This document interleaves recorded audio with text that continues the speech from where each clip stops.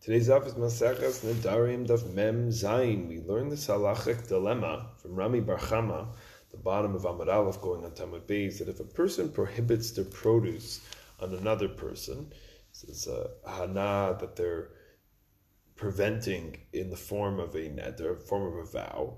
The question is, over there, what is the status of the replacement fruits? So do we treat them as being permitted? That's the question of Rami Bar Chama, because they're like a davar shelo bala olam. This concept throughout Shas, something that doesn't yet really exist, doesn't yet really in the situation. Or maybe we say chilufin kegiduleim.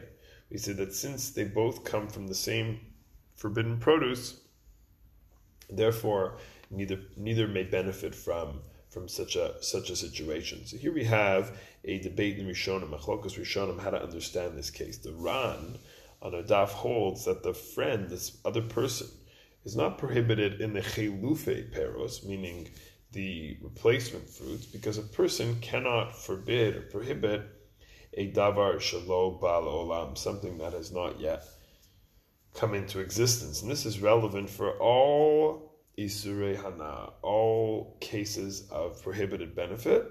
The Ran saying that just, the Gemara is focusing that we're bringing it here in the case of Nedarim, but it doesn't necessarily mean a local halacha in the case of Nedarim. It's a question we have throughout Shas. Sometimes we learn a halacha, which is also a klal, which is also sort of a general principle. Does the general principle apply throughout other sort of related situations? Categorically speaking, so we're talking about prohibited benefit, do we apply this? So the Ran is saying yes, that's exactly the case. Just happens to be it's brought here in Nedarim because of the Mishnah that started the conversation. Comes the Rambam, very different approach than the Ran. The Rambam is holding that this whole question, this doubt, this dilemma that Rami Bar Chama is bringing up and the Gemara is only in the local area of the laws of vows, of Hilchos Nedarim, not in every or any area of prohibited benefit, general cases of Isurei Hana. The Rambam is in Hilchos Nedarim, Perek Yud Beis Halacha Yud, regarding the vow of a woman who prohibited her maaseh yadeh, the things that she will create, she will do in her production during the week, during the month, etc. So the vow that she makes and no one can benefit from that kicks in, even though it's a davar shelo bal olam. She hasn't done it yet. She hasn't gone through with that commitment of what she's going to do. But the Rambam is saying that it does work. The obvious question is, this psak of the Rambam is against our Gemara.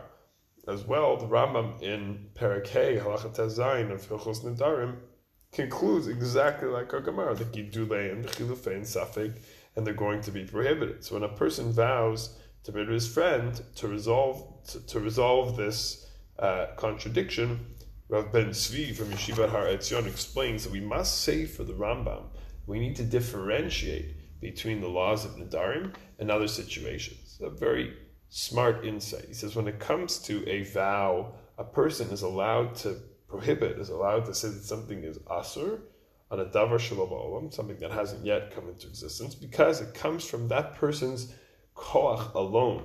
They're in control. It's something that I'm going to do. It's something that I'm going to make happen. It's something that is mine. It's something that's in my control. But something that's not in their control, something that's it's not dependent on them, but it's dependent, say, on somebody else, that a person cannot prohibit it. So this Gemara reminds us, once we've made a commitment, if it's a commitment that's in our control, that's something that we've said we're going to do, we've said is going to happen.